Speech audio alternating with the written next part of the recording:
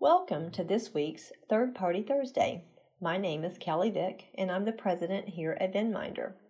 In today's session, we are going to discuss the reasons why Excel spreadsheets will no longer suffice in 2019.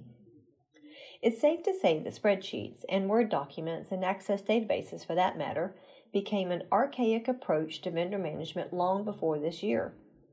With the increase in regulations and vendor oversight requirements, managing your vendors with a spreadsheet will prove to be very inefficient. Here are 7 reasons why spreadsheets will not cut it anymore, especially in 2019. First and foremost is automation. Spreadsheets are stagnant, making it difficult to create the automation that your vendor management team needs in order to effectively manage their vendor relationships.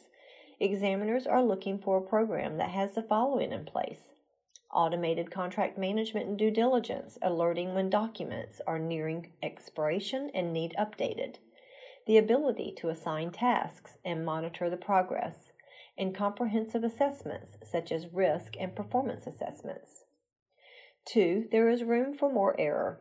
It's easy to miss a key date, like a contract renewal, when only utilizing spreadsheets to manage vendors. 3, it's challenging to produce high-quality and board-level reports.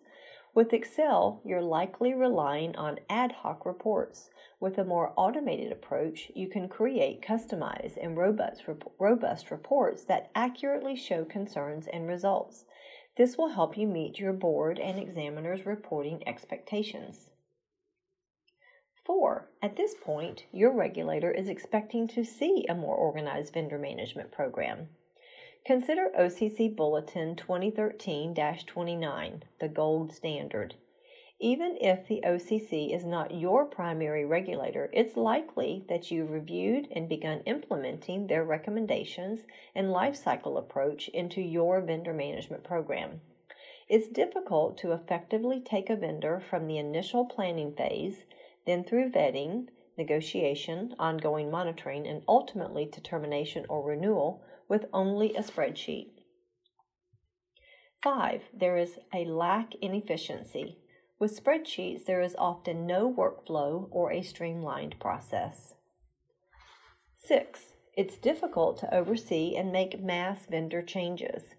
When you're managing hundreds and maybe even thousands of vendors, it's a very labor-intensive process to have to manually comb through each vendor in the spreadsheet one by one to simply implement a policy change.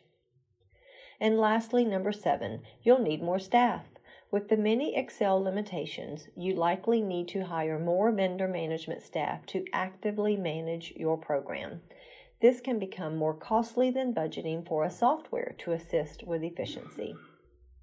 It is our hope that in 2019, your organization is considering your vendor management program processes and the effectiveness.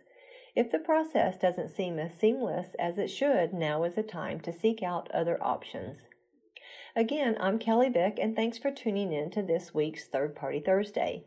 If you haven't already done so, please subscribe to our series.